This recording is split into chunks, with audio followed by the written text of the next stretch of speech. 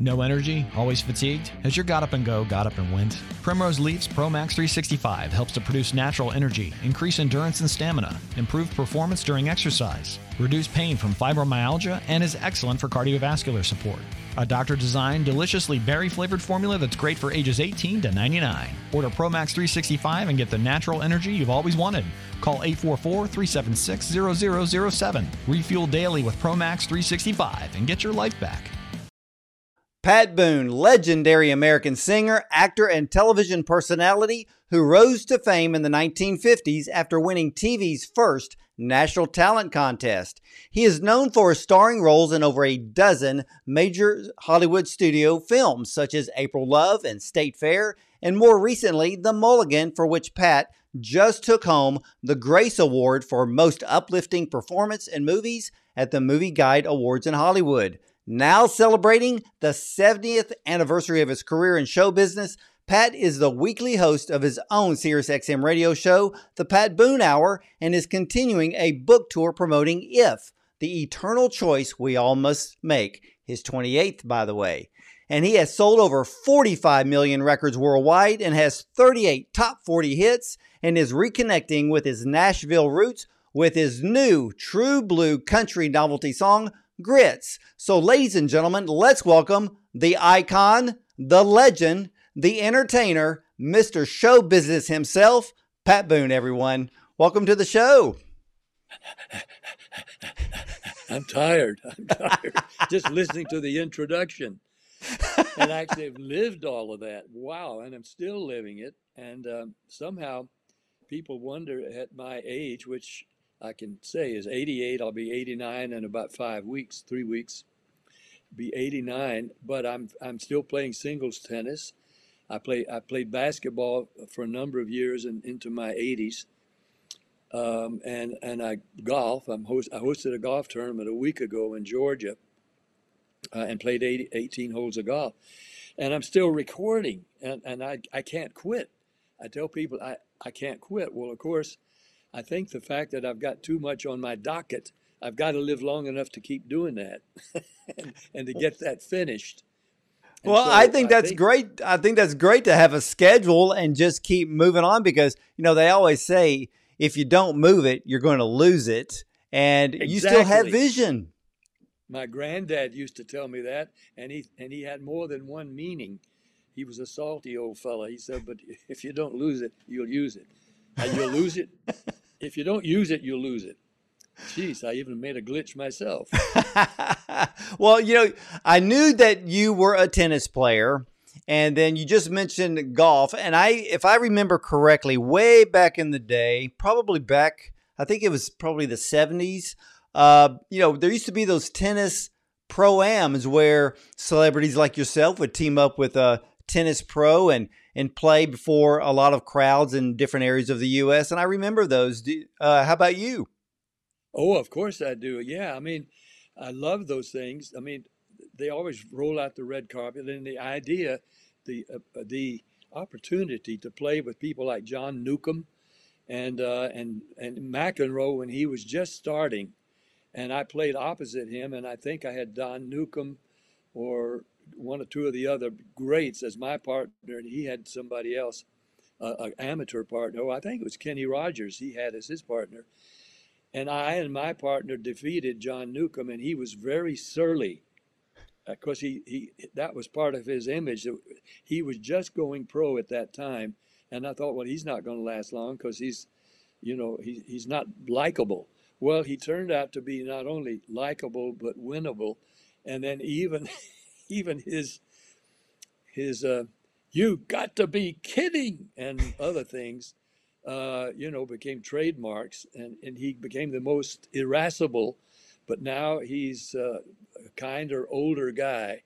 But I'll always treasure this moment. We played in an off-camera game waiting for a tournament thing to happen. I mean, our time wasn't yet, so I was on one court on one side and he was on the other. And of course, he took great pleasure in serving his left-handed serves right where I couldn't even reach them, much less return them. But at one point I did return one, and and it turned out to be a lob over his head, and he went running back to try to hit it between his legs backwards, and it hit the net. It didn't come over. So I held the distinction of having lobbed at least 1 point over John McEnroe. Hey, there you know that's real. That's almost worth a U.S. Open trophy or maybe Wimbledon a little bit. Yeah, at least an honorable mention. Hey, there you go. Well, let's talk about this amazing brand new single, Grits. What's the inspiration behind the song?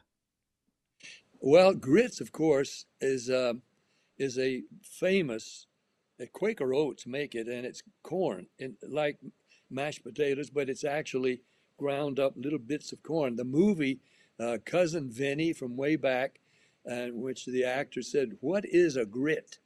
Well, a grit is one tiny little piece of corn, all of it crunched up together and makes something like mashed potatoes, and it's a country staple here in America. Now it's growing across the nation. Shrimp and grits is in some of the ritziest restaurants. But listen, Ward, this came to me in a dream. I mean, I've eaten grits all my life. I am from the country, and Nashville, Tennessee, and grits I loved it always. Usually ham and eggs and grits. But I dreamed this. It literally was a dream. It came to me in this very vivid dream, and I don't remember having many vivid dreams. But this one, I was being complimented on having a country hit record. And I was singing a little of it in my dream. But then that little voice happens, I think this may be a dream. And then as soon as that happens, the dream fades, and then you trying to hold on to whatever it was. You don't want to let it go, but it's gone. But I came out of that dream with this first verse: grits, grits, bestest food there is, country caviar, Tennessee foie gras, grits, grits, bestest food there is, keep your fancy food, give me my grits. And I make fun of escargot, them snails have got to go. Pate, what is that anyway?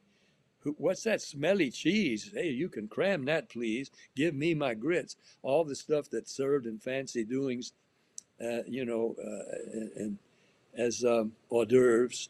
Well, I guarantee that my definition of grits as Tennessee foie gras and country caviar, those two words were never in a country song before. Never probably will be again. But they're immortalized in my song Grits, and it's fun, it's contagious, it's memorable, and it's lighthearted, and it's something that all country people, and a lot of people that don't consider themselves country people, love grits as in the morning or whenever they eat it. So we've done 2 videos that are yet to be seen, about to be seen.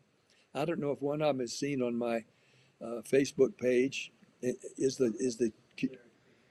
is a visual? Yeah, I saw a short. Visual, Yeah, it's called. yeah, I saw a It's short. it's sort of aimed at kids because it borrows from Sesame Street. But now we've just finished this last week, about 4 days ago, one in Nashville, which borrows from our big country hit show from years ago called Hee Haw. And we recreate the cornfield set, where some of us pop up and out of the corn.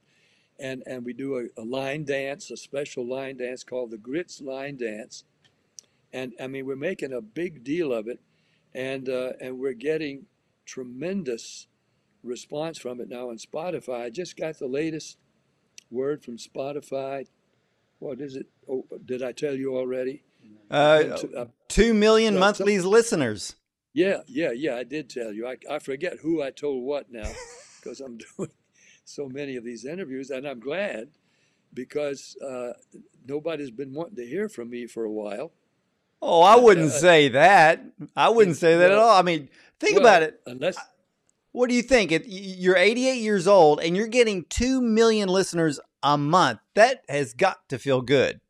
And it's growing. It's growing like it's really skyrocketing. That happened almost overnight because of grits and because of a couple other things I've done recently. I redid a song of Enya's, Only Time. Do you know that beautiful, that almost It's been like a a while. visionary. Enya, it was a huge international hit, sold millions, and I loved that song. And I looked up the lyric because I couldn't understand what she was saying. She was not careful to pronounce the wording, and I didn't know it was a four-part story song about love may be happening. Will it last? Only time. It's coming apart. Is it gonna go away? Only time will tell. Now, am I ever going to find the right one? Only time. And finally, the fourth verse, could this be the one? Well, now the lyric that I sing, I'm the only male version of that song, which sounds very much like Enya's song intentionally, but it's the male version, and you can understand the lyric. And that too is getting picked up on Spotify, the male version of that. Then I recently did one with Anne Margaret from an album that's just coming out of duets that she's done with other singers, and she had me sing Teach Me Tonight. Now, we're two octogenarians, and she's asking me, still sexy at 82 or whatever, teach me tonight. And I said, well, what is it? And I have to treat it humorously, though I sing part of it, but also, what is it you have in mind? And he said, starting with the ABC of it. Oh, you want to go right to the beginning, right down to the XYZ of it. Oh, you want the whole course. And I'm sort of making humorous fun of the fact that we two 80-year-olds, one's asking the other to teach me something. What is it you want me to teach you? But it is in its own way romantic. And it reminded me of a movie called The Notebook. And I don't know if you ever saw The Oh Notebook with yeah, James yeah, Garner. James Garner. Oh, what an incredible story. And I'd read the book first and cried over that. Then I cried over the movie about two octogenarians who found each other at the last. And one was, slipping into Alzheimer's, and she didn't remember sometimes who this good-looking older guy was, but he remembered. And I'll get emotional because I wrote a song about that too, called You and I. And he remembered, and his memory was enough, except that one moment when she suddenly was lucid and quiet. She says, that was us, wasn't it? And he said, yes, honey, it was. I think The Ooh, Notebook is probably one of the most beautiful love stories in film.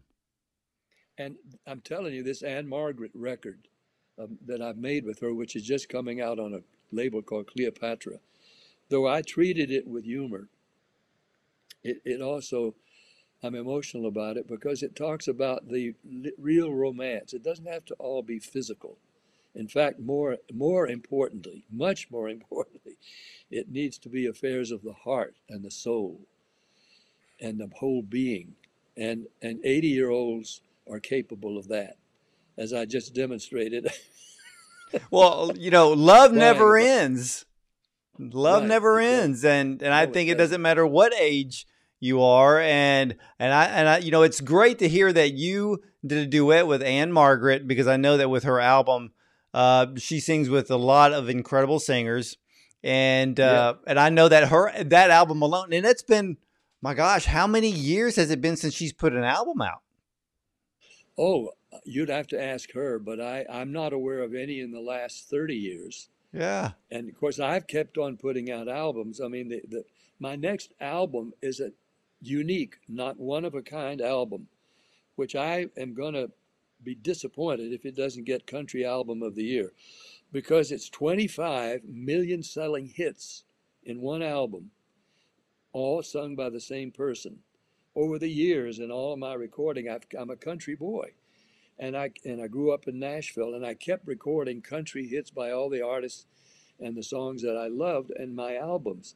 So now it's an album of 21 million selling hits by Hank Williams, George Jones, Merle Haggard, on and on and on. Tennessee Waltz, for Pete's sake. I mean, I grew up in Tennessee, and that was a huge hit by Patti Page and others. But I've got 25 major million selling hits in one album, all sung by the same guy.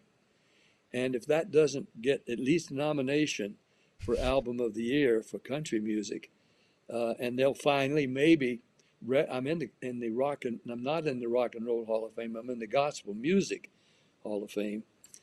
The Rock and Roll Hall of Fame disqualified me because I've recorded so many other songs, 2,600 songs, and a lot of them weren't rock and roll. So how can I be in the Rock and Roll Hall of Fame? Well, I think Dolly Parton was asking the same question. How in the world did she get inducted? Odetta, how about Odetta? Yeah, so you When you was she deserve a to be rock and roll there. artist?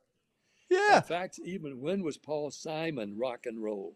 And when was, many of the others, they had music with great beats, but it wasn't out and out rock and roll. My version of Tutti Frutti and Ain't That a Shame and Crazy Little Mama Come knocking at my front door, door, door, qualify as real rock and roll. But no, I disqualified by getting in the Gospel Music Hall of Fame. But I might get in the Country Music Hall of Fame now. Well, I think you Because deserve. I think you deserve to be there, and especially with your new single "Grits," you collaborated with the Gatlin brothers, Larry yeah, Stevens, Lori Morgan, even Deborah Allen. I mean, what was that like to bring those people together? well, it was a homecoming for one thing, because I am a Nashville guy, and many of them have come to Nashville. Let's see, it was Ray Stevens and then Roger Miller's son Dean sings with me, and Laurie Morgan and Marianne, Deborah Allen, and I'm leaving out a couple. Gatlin, I say Gatlin brothers, Yes. all of them, all these, and then with the great country music musicians, all of them, all having a hilarious good time together. And I got a great compliment during that time because Roger Miller, who wrote "Dang Me" and Westminster Cathedral and King of the Road, he had a way with words and music that was unique. And I really, when Dean, his son, singing with me on this record, said, I can hear my daddy writing this song. Grits, grits, bestest food there is.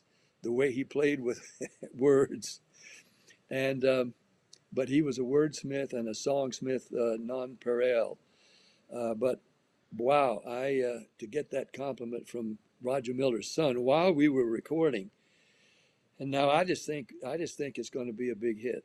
I do too, and I agree with Dean. I could hear Roger Miller actually doing a song like that. Yeah. So yeah, I think you've hit a grand slam with this single. How about that? How about that rhyme and the definition: country caviar, Tennessee foie gras, rather sophisticated for a down-home country food. Well, for you, Pat, what would you say is your biggest memory in your 70 years of show business? Oh my gosh. Whew. I mean, the first and second um, appearances with the Queen, of course, and the Royal Command performances. I told you about that, didn't I? No, Or have I told that in? Oh, I haven't told you about that. no, tell One me. was the one. One was the most you'd think would be the standout moment. One was the most embarrassing moment of my life, and one was the first time with the Queen and the royal family. I was still in college at Columbia University, but I was having these rock and roll hits, just one after the other. And here I am still in college, and at Columbia University in New York, and invited to come be part of a Royal Command performance. And I remember Rex Harrison and many others were part of that one, and I was a newcomer and singing rock and roll, and caution, be aware that when you're singing in the royal box, the royal family, the eyes of the audience are always on the Queen, and if she gives it lots of applause, then you know you're having a hit. If she just is tippy-toe polite, then you can know that she wasn't particularly fond of what you just did. Well, I got lots of this, particularly from Princess Anne and Princess Margaret, but even the Queen. So now she's standing in front of me in the afterwards when she comes down, runs the gauntlet, as I thought of it, of all the performers, thanking them for their performance. And I was tipped on what to do. Just bow. I don't curtsy, the girls curtsy, but I bow my head, Your Majesty. And if she extends her hand, you take it. and whatever she says, you respond to. And it was very cordial and wonderful. And I must say, the two princesses, I could tell they were fans already. And so that was great. That was in 1957, I think. And but then several years go by, and I'm invited to another one. Well, I don't think she's ever going to remember that. How many times does she do that? And how many people, actresses and actors and entertainers, does she meet? She's always cordial, of course. And I knew what to do. I was standing between Peter Sellers and Peter Finch and Claudia Cardinal on this side, and everybody nervous because here comes the Queen. I thought, hey, I've done this before. I just bow, Your Majesty. And if she extends her hand, I take it. If she says something, great. But I confess, I was feeling fluttery as she got next to Peter Finch on this side. And now she's in front of me, comes up to about here on me, and there she is, and she says, "We met before." I said, "We did? I mean, you remember that?" And she says, "Of course it was." And she laughed. She says, "It's a Royal Command performance," and like she had to explain where it was we met. And as a picture, I think on the London Times the next day, of her going to Claudia Cardinal on my right and her left, and they're both laughing at something. Well, guess what they're laughing at? What they just heard me say when she said, "We met before." And I'm standing there looking stunned as I was. Did I just say "we did" to the Queen of England? And I mean, how gauche can you be? Yeah, but it was so cool for her to actually remember that moment. It was, and I didn't anticipate that. I thought this would be like the first time we ever met. Even though it was second for me, she wouldn't remember. But she startled me. We met before. Well, I've heard that she has always had a very sharp memory. And she gets briefed, too. But I know that at least she was impressed that first time because her daughters were enthused, about me singing "Ain't That a Shame" and "Tutti Frutti." If I'd already sung it, "Wop bop a loo mop bop bop bop tutti frutti." I mean, they loved it all. It was all the rage. And I performed at the Palladium since then at other times, and very memorable times for British audiences that really moved me to tears because of their memory and warm welcomes of things that were by then had gone by years and years before. Well, Pat, you are an American legend. You're an American icon. I mean, you are now part of American history, American film history, American music history. I mean, what is that like? It's a total ongoing surprise that I find difficult to assess, really. I was just on a cruise in the Caribbean. What's the Caribbean? It was a Caribbean, wasn't it? Anyway, a Disney cruise, and it was a Turner Music Classic hosted by Ben Mankiewicz and others, and having people like Chevy Chase and Richard Dreyfuss and others, and all on to talk about films that we had made that are considered classic films. So they picked out two of my films as classic films: State Fair, Rodgers and Hammerstein musical, and A Journey to the Center of the Earth, which was a science fiction huge hit all over the world. And they tried to make a follow-up to it with computer graphics. It was nothing like the original. But my version of that Jules Verne classic is a classic film. And so was State Fair. Richard Rodgers, Hammerstein had passed, but Rodgers wrote a new song for me to sing called "Willing and Eager" in that film. And for me to have a new song by Richard Rodgers to introduce and to do that film and sing it to Anne Margaret while she played tic-tac-toe on my bare chest in a motel room in the film. It didn't go to anything specific, but it was very romantic, and it did end up in my first real movie kiss. But now we showed that film. They showed that film on the cruise, and I'd already done my interview with Ben Mankiewicz about filming it, which included a drunk scene and a crying scene, which I didn't remember. because when I go back, I think I'll get some popcorn and watch this film myself. And it's no more than 10 minutes into the film when I realized I never saw that film. I never had seen that movie State Fair, because I went right from that into the next film and the next and the next. And I saw clips, but I'd never seen the whole film. And I sat back there with my popcorn and I watched the whole thing. And I saw myself in a drunk scene coming, because I'd just been jilted by the Anne Margaret character, and coming back to my father, Tom Ewell, and walking into the trailer there are families staying in at the the State Fair.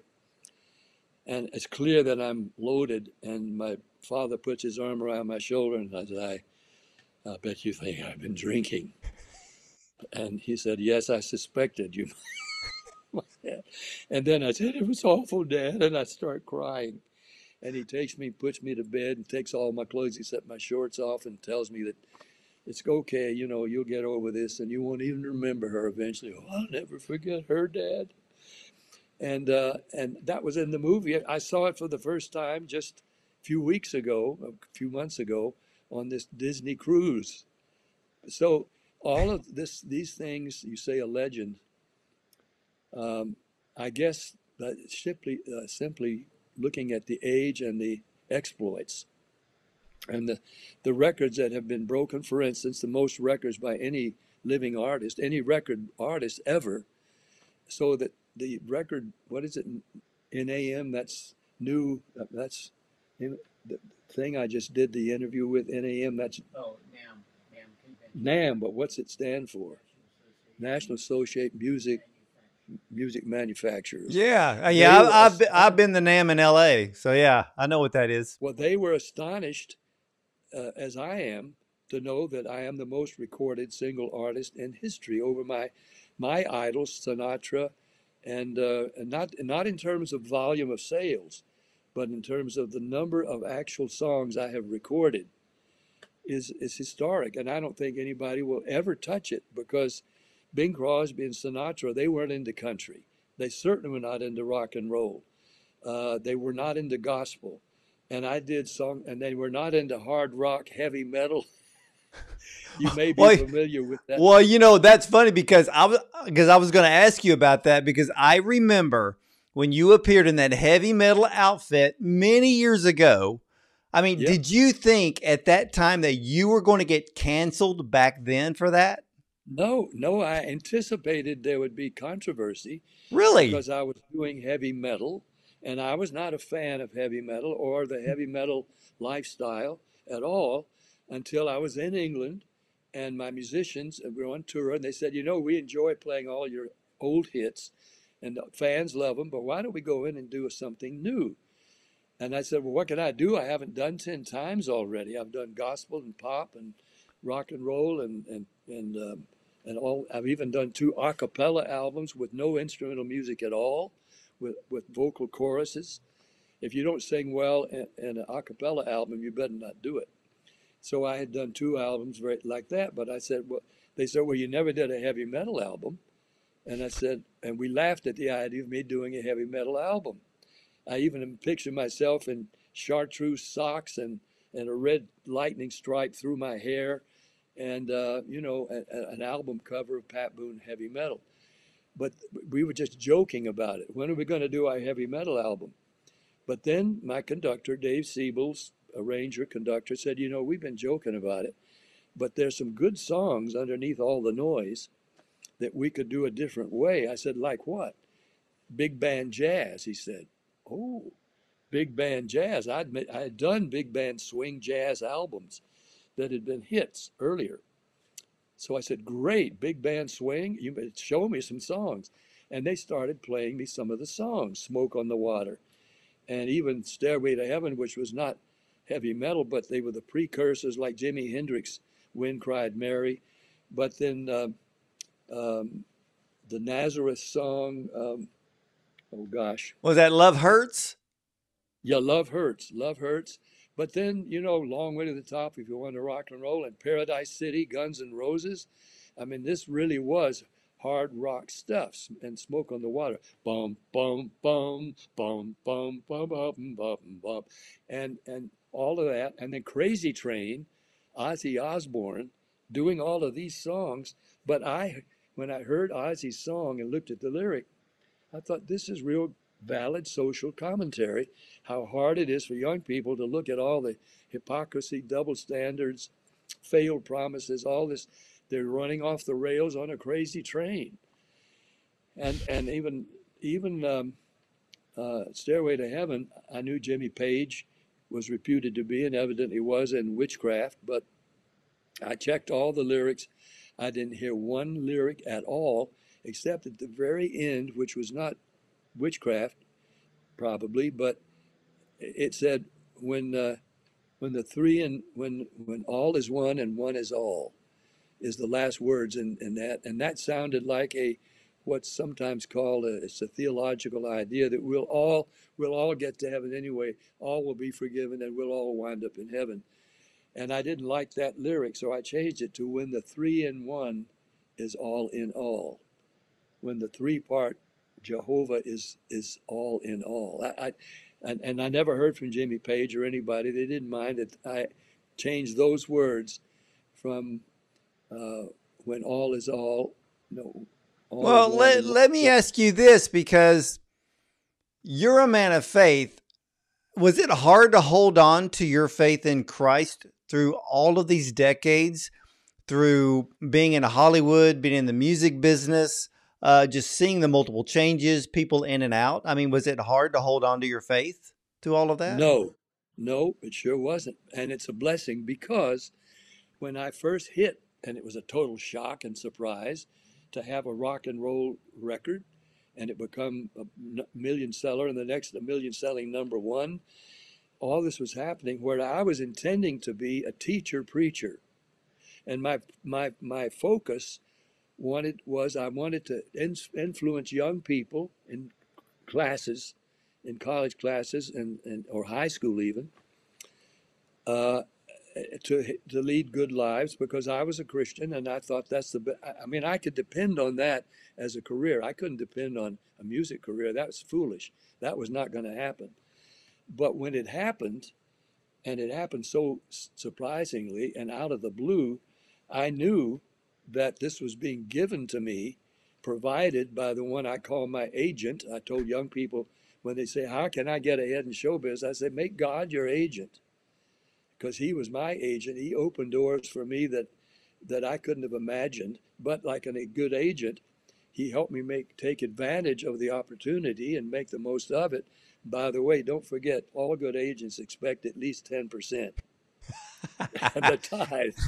God does too. Yeah, and my whole career I was aware that I was being given these opportunities for a purpose. So while I was still in college at Columbia University, after I'd already met the Queen the first time, I was asked to write a book of advice for teenagers, moral advice. I chose a title which the publisher didn't like, Twixt 12 and 20. They wanted to call it Pat Talks to Teens. Well, I wanted to do the book, but I didn't want to. It sounded pompous. It sounded presumptuous, like, sit down, I'm going to lecture you. No. It's going to be a conversation and conversational language. And I wanted to call it something different, Twixt 12 and 20. They said, well, what does that mean? I'd say, what's between 12 and 20? Oh, the teens, yes. And they didn't like it. They said, it's hard to say. Even today, I have people say, I had your book, Twixt Teen and 20. I said, no, it was Twixt 12 and 20. Well, but the book sold millions while I was still in college. It was the number one nonfiction bestseller for 2 years, right alongside Norman Vincent Peale's Power of Positive Thinking and Art Linkletter's Kids Say the Darndest Things. And mine, Pat Boone's Twixt 12 and 20. The proceeds of it all, I didn't know there were going to be any proceeds, but I dedicated them to a would-be startup Christian college in Villanova, Pennsylvania.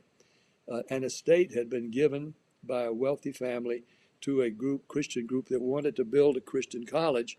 So I said, well, I'll give you any money that comes from this book. Turned out to be, at last count, over $1.5 million in 1950s dollars. which would be Wow. 10 times that amount. It helped the college start. It became the Northeastern Institute for Christian Education, acronym NICE, which was a word I was trying to escape because parents and others would say, why did you like that nice Pat Boone instead of that Elvis Presley? You know, why don't you, they were trying to promote me to their kids. Well, the kids like me already because of my rock and roll, but nice, I wanted to quit calling me nice. That's not exciting. I mean, Elvis is not married and he's available, and I'm married, having a kid a year for 4 years. When I graduated from college at 23, I was on the cover of TV Guide in my cap and gown because I'm graduating. And you open it up, and there's a picture of my wife, Shirley, and our 4 daughters, all come separately, 4 daughters, and we're both still 23 years old. All of this happened so fast. Well, I appreciate the fact that your whole career, I mean, we would probably define Pat Boone as nice, wholesome, godly. Yeah, that's not commercial, though. No, it's not. But overall, it outlasts everything else. And yeah, it has. Yes, and that leads me into your recent book called If, The Eternal Choices We Must All Make. What is that about? I'm so glad you asked that, because it's I've written other books that were million sellers. Literally the first book sold millions hardcover, millions more soft cover, went into many languages around the world. Then another book did the same thing called A New Song, which had to do with a spiritual growth milestone called the infilling of the Holy Spirit, which is something that it is scriptural, of course, but not everybody subscribes to it the way many other Christians do, which is seeking the infilling, the indwelling Holy Spirit to let him really motivate and take over your life. Yeah, the book of Acts. That's the infilling of the Holy Spirit. That's what happened. And on the day of Pentecost, when they said, we have killed the Messiah, what should we do? Peter says simply, repent and be baptized, every one of you, in the name of Jesus Christ, for the remission of your sins, and you'll receive the gift of the Holy Spirit. Well, Christians universally feel we got the gift of the Holy Spirit, but they don't know what that means, and they don't realize it's not automatic. Jesus said, if you, being evil, know how to give good gifts to your children, how much more will your Father give the Holy Spirit to those who ask him?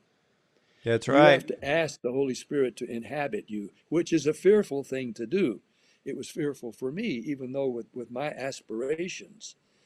I thought if I say, Holy Spirit, come in and I want you to take over my life, I had a feeling I was going to be prompted to go to Tibet as a missionary or to prove my faith by becoming a filling station attendant and give up my career. But no, there's another scripture in 1 Corinthians, let a man bloom where he is planted, or in the occupation in which he was called. Well, I was called as an entertainer, and God let me know quickly that I was to bloom as an entertainer with that platform from which I could say things that preachers say, but people don't know about. Well, now this last book, If, is my last effort to reach millions and millions of people who now today, according to Gallup and Barna and all the polls, don't go to church or a synagogue.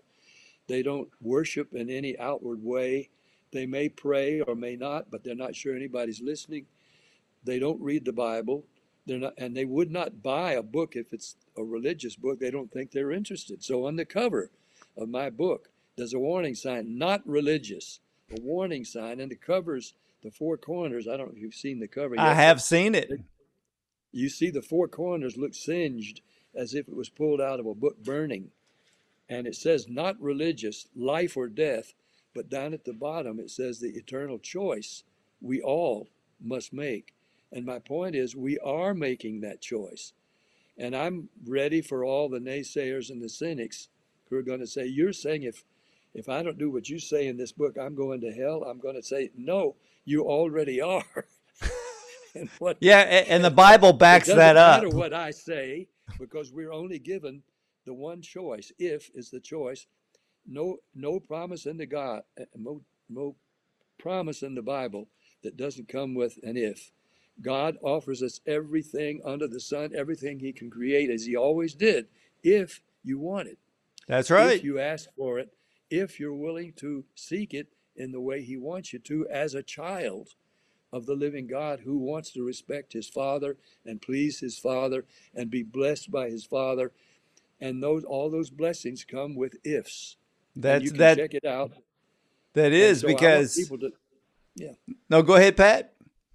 I'm just saying you can check it out, because every blessing, even John 3:16, for God so loved, it seems to be so giving, the world, that he gave his only begotten Son, that whosoever believeth on him should not perish, but have what was that?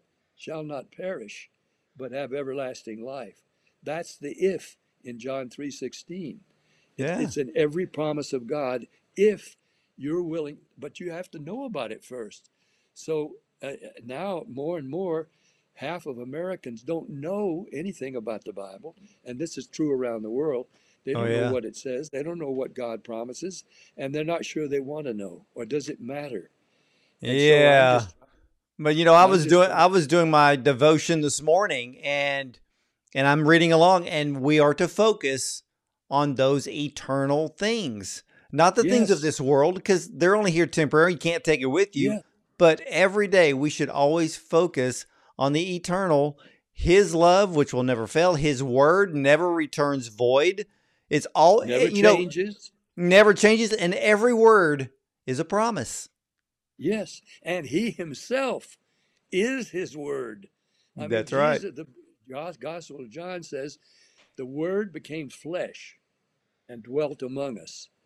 And so when you reject or abandon his word, sadly, you're rejecting and abandoning him. And in somebody asked me recently, you've written a lot of songs, more than most people know. What is your most important song that you ever wrote? Well, that would have to include the second Jewish national anthem. I wrote the words to Exodus. This land is mine, God gave this land to me. And they consider it their second national anthem, which of course, I call myself an adopted Jew. I'm adopted into God's chosen family. But the song I wrote in one of my gospel albums is called Jesus is Lord. And I actually sing, and I hope to do it at the Bluebird Cafe in Nashville soon. I've sung so many songs that just say nothing. Oh, they make a rhyme and pass some time away. But though the melodies may keep some people humming, they seldom will remember what they say. I've been searching for a song that has real meaning, that someday everyone will sing. When I took the time to look, I finally found it in God's book. And now this song to me means everything. Jesus is Lord. Jesus is Lord. Jesus, Jesus, Jesus is Lord. And because the Bible says at the end of all things, every knee will bow. Those who believed and those who didn't, every knee will bow and every tongue confess that Jesus is Lord. So that's my lyric. They're going to sing my lyric now or later. Well, what kind of advice do you have for all of the young people today? What it was always to every young person that looked at and said, how can I do what you've done? How can I make it in show business? How can I be successful? I say, do what I did. Make God your agent. What? Make God your agent. I said, well, an agent is one who may see some talent in you and sees what you want to do and want to help you. And he said, let me help you. I'll be your agent. And then if he opens a door for you to maybe walk through an opportunity, and if you go through and you have an opportunity, he helps you school for that and maybe make the most of that opportunity. And then if it succeeds and a career begins, he stays with you and tries to help you grow and establish a foundation. That's what your agent does. And God did that for me. And by the way, every agent expects at least 10%. And don't forget to tithe, no matter at what stage. And so that's been the only advice I could give. Do anything that you can honorably do, and just seek it with all your heart, and talent, develop your talent, dancing, singing, playing, whatever it is, acting.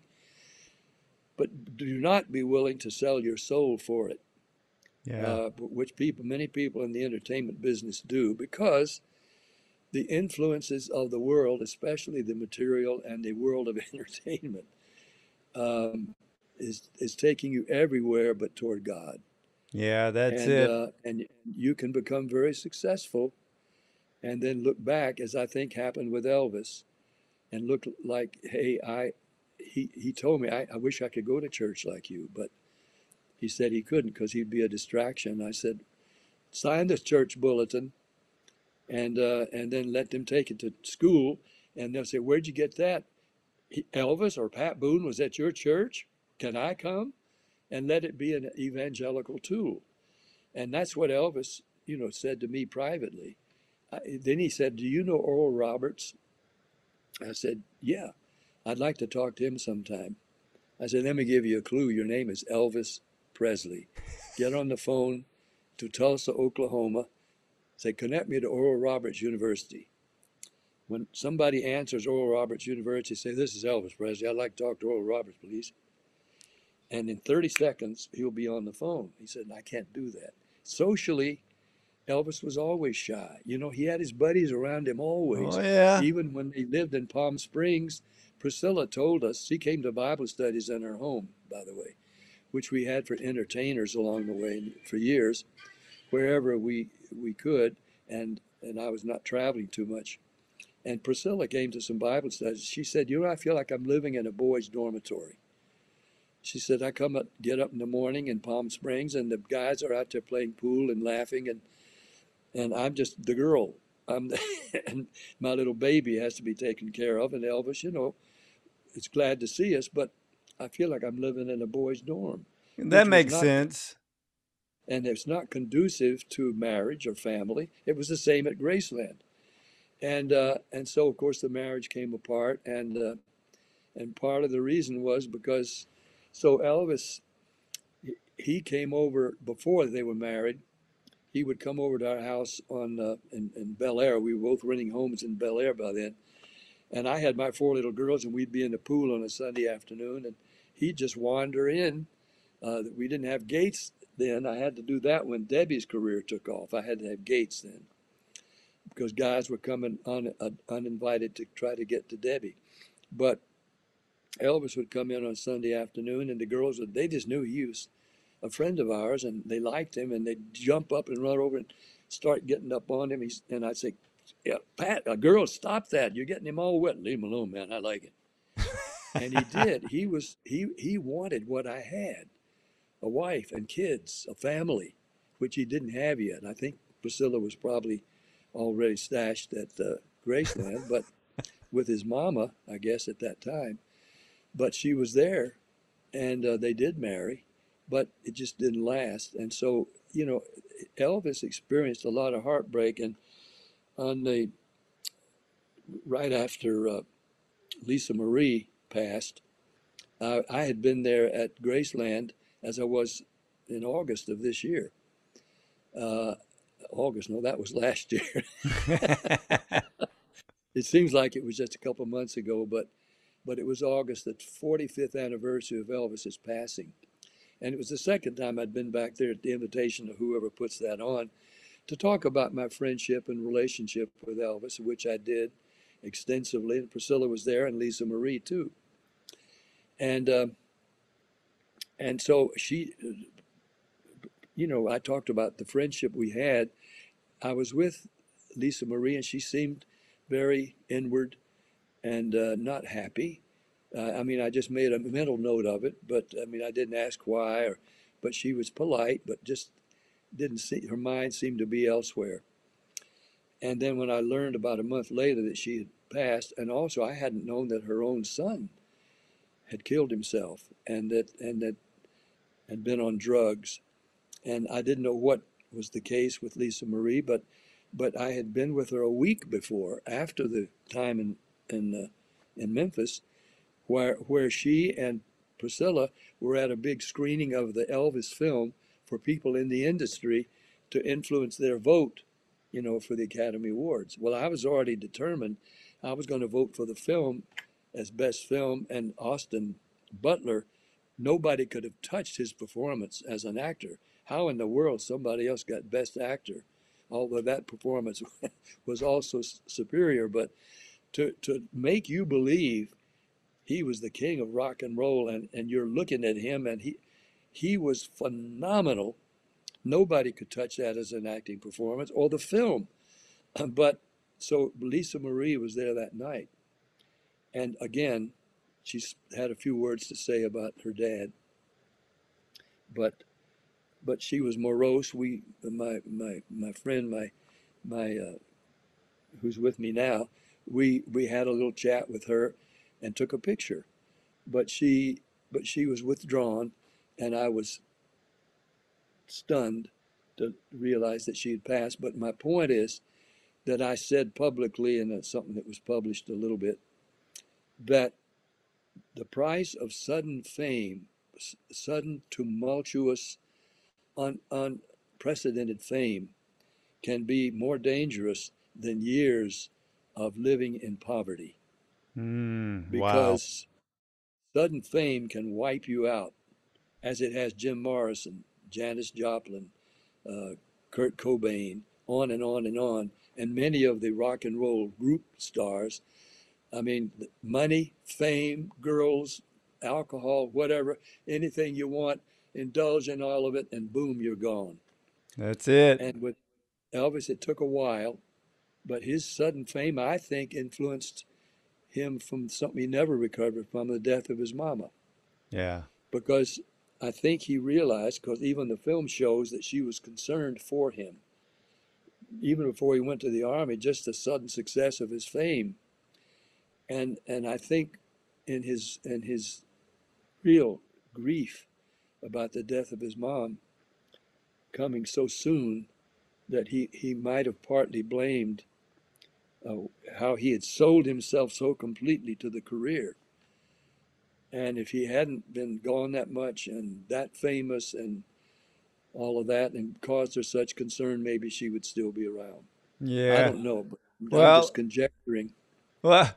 You've known him, and Yeah. so not going to dispute one word. I mean, I've had conversations. I've had an interview with Jerry Schilling, and we actually had an Elvis week last year on the show where we had Jerry, we had Wink Martindale, and T.G. Shepard, Richard Sturban, even Hal Lansky to talk about his father, Lansky Brothers. So we got a ton of Elvis stories, but you have your own, that's for sure. You mean the clothing place? Yes. Clothing place? Yeah, I bought clothes there myself, though I didn't buy as outlandish stuff as Elvis did. He went for the black influence, which he was very much into. And he brought rhythm and blues. Well, he and I together, we were the midwives at the birth of rock and roll. We brought rhythm and blues, which was called race music, over into the pop world. And the original artists appreciated it, though revisionists in history think we were somehow taking something from them or holding them back. The reverse is true, and they all know it. Little Richard and Fats and all have both said, Pat Boone brought us over to an audience we didn't have then. Not just our music, but us then as performers. And he had us come on his television show. And Jesse Jackson said something recently.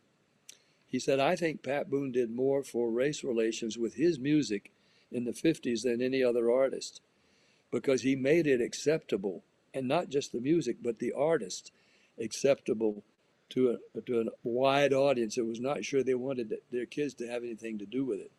But if it's okay for Pat Boone, then... Well, I've talked to Nancy Olson Livingston, and when her husband, Alan Livingston, he's the one that encouraged Nat King Cole to go solo. And she said, even back then, white people didn't realize that they were listening to a black artist. Right. Yeah. But that happened a lot back then. So yeah, and it would have mattered.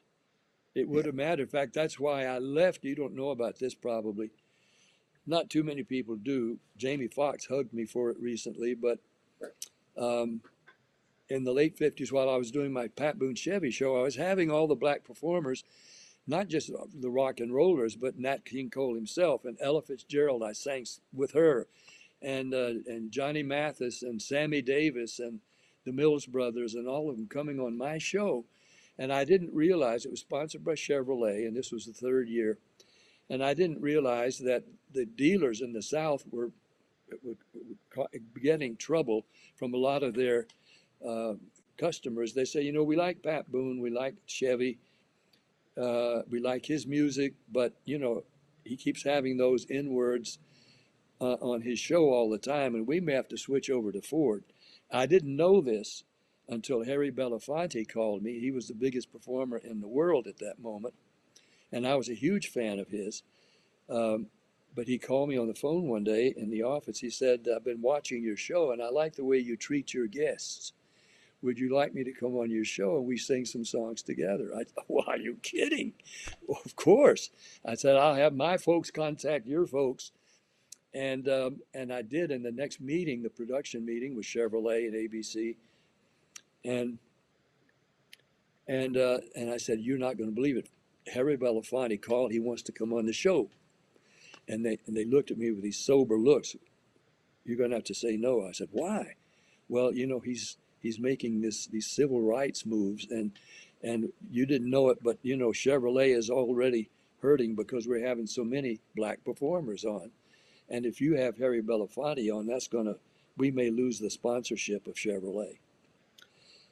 And so we're going to have to thank him, but I was stunned, and I just backed off, and they went ahead to another subject. Then I said, wait a minute, and I came back to the subject. I said, look, it says it's the Pat Boone Chevy show. If I have to say no, I'm a Southerner, I understand the problem, but if I have to say no to the biggest entertainer in the world, Harry Belafonte, then it's not the Pat Boone show, and I'm going to have to ask you to get somebody else to take the show from here. They said, you're going to walk off your show because I said, it's not because of that. Look, I grew up in the South. I was born in Florida, raised in Nashville. My folks, I have prejudiced family, but I'm not going to be part of it. And to say no to Harry Belafonte, no thanks.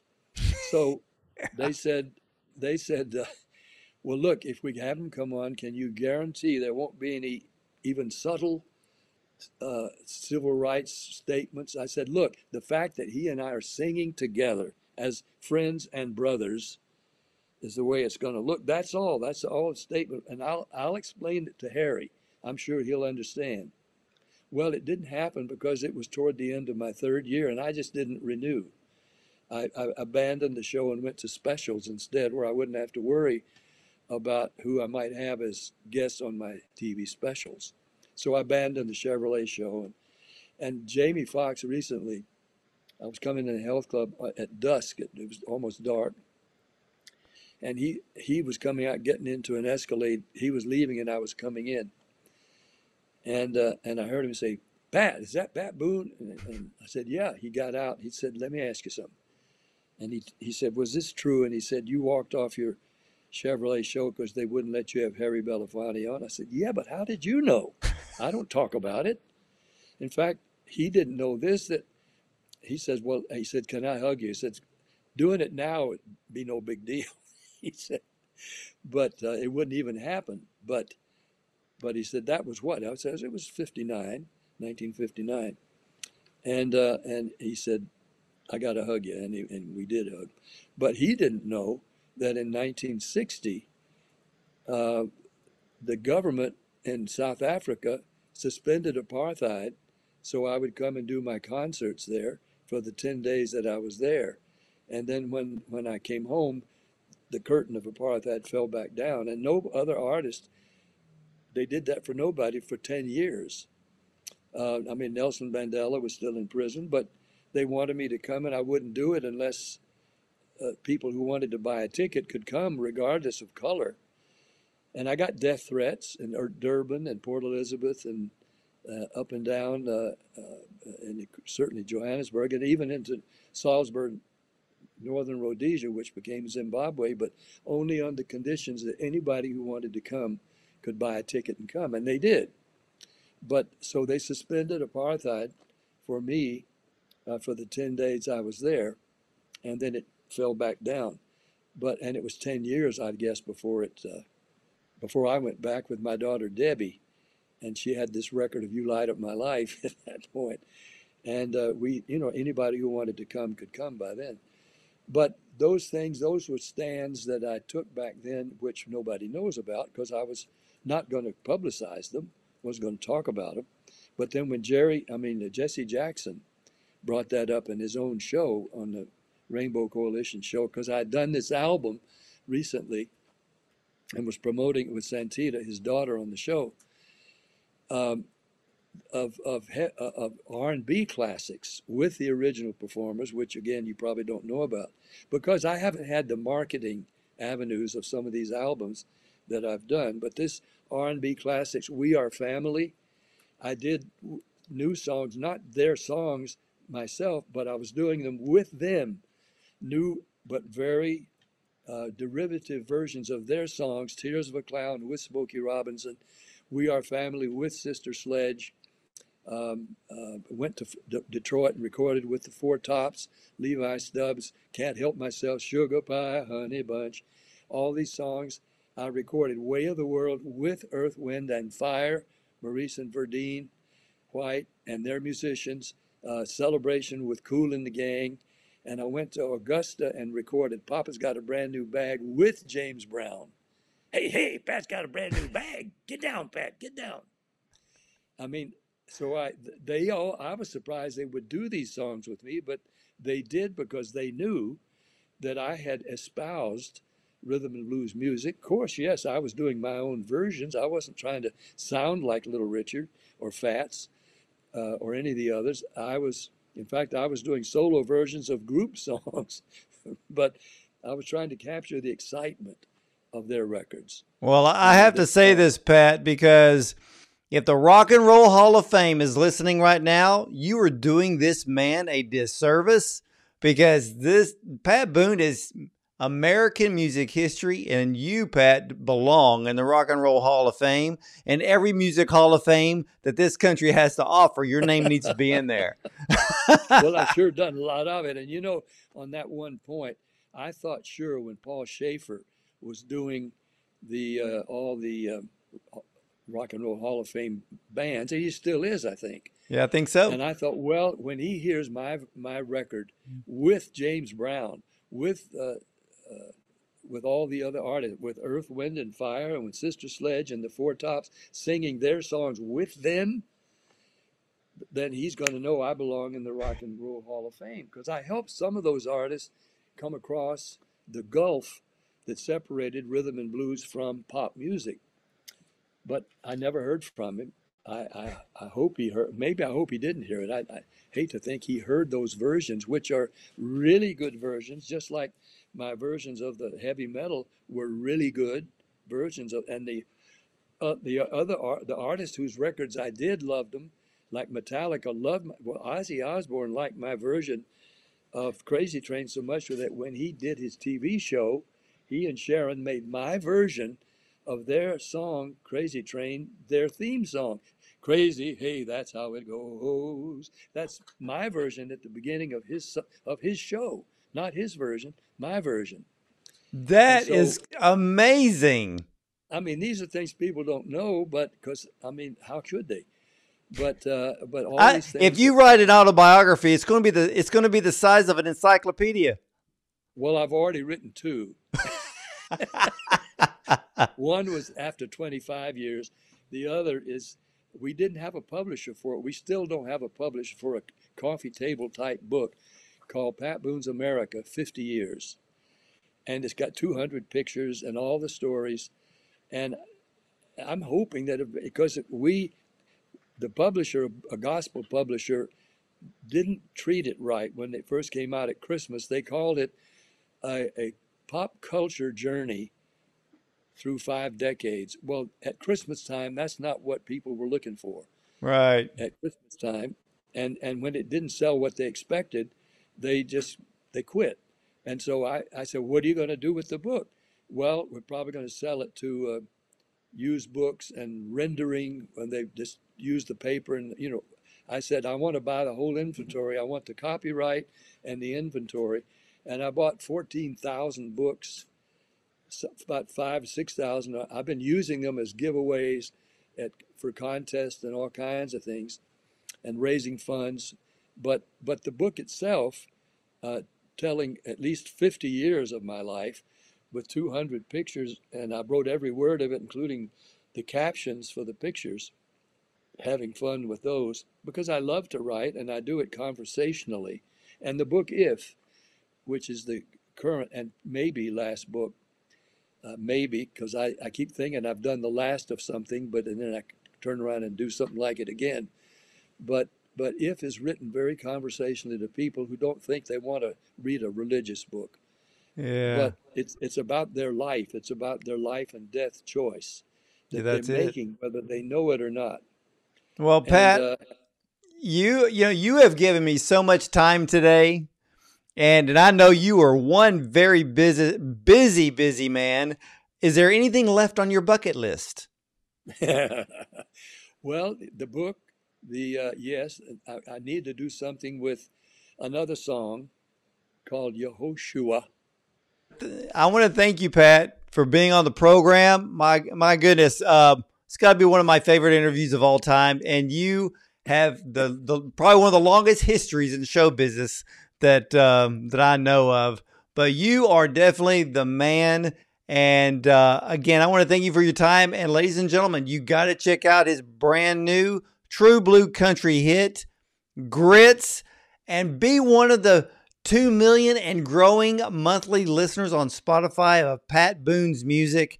And you can also hear Pat Boone on his weekly SiriusXM radio show, the Pat Boone Hour on Channel 72, which is the 50s Gold channel.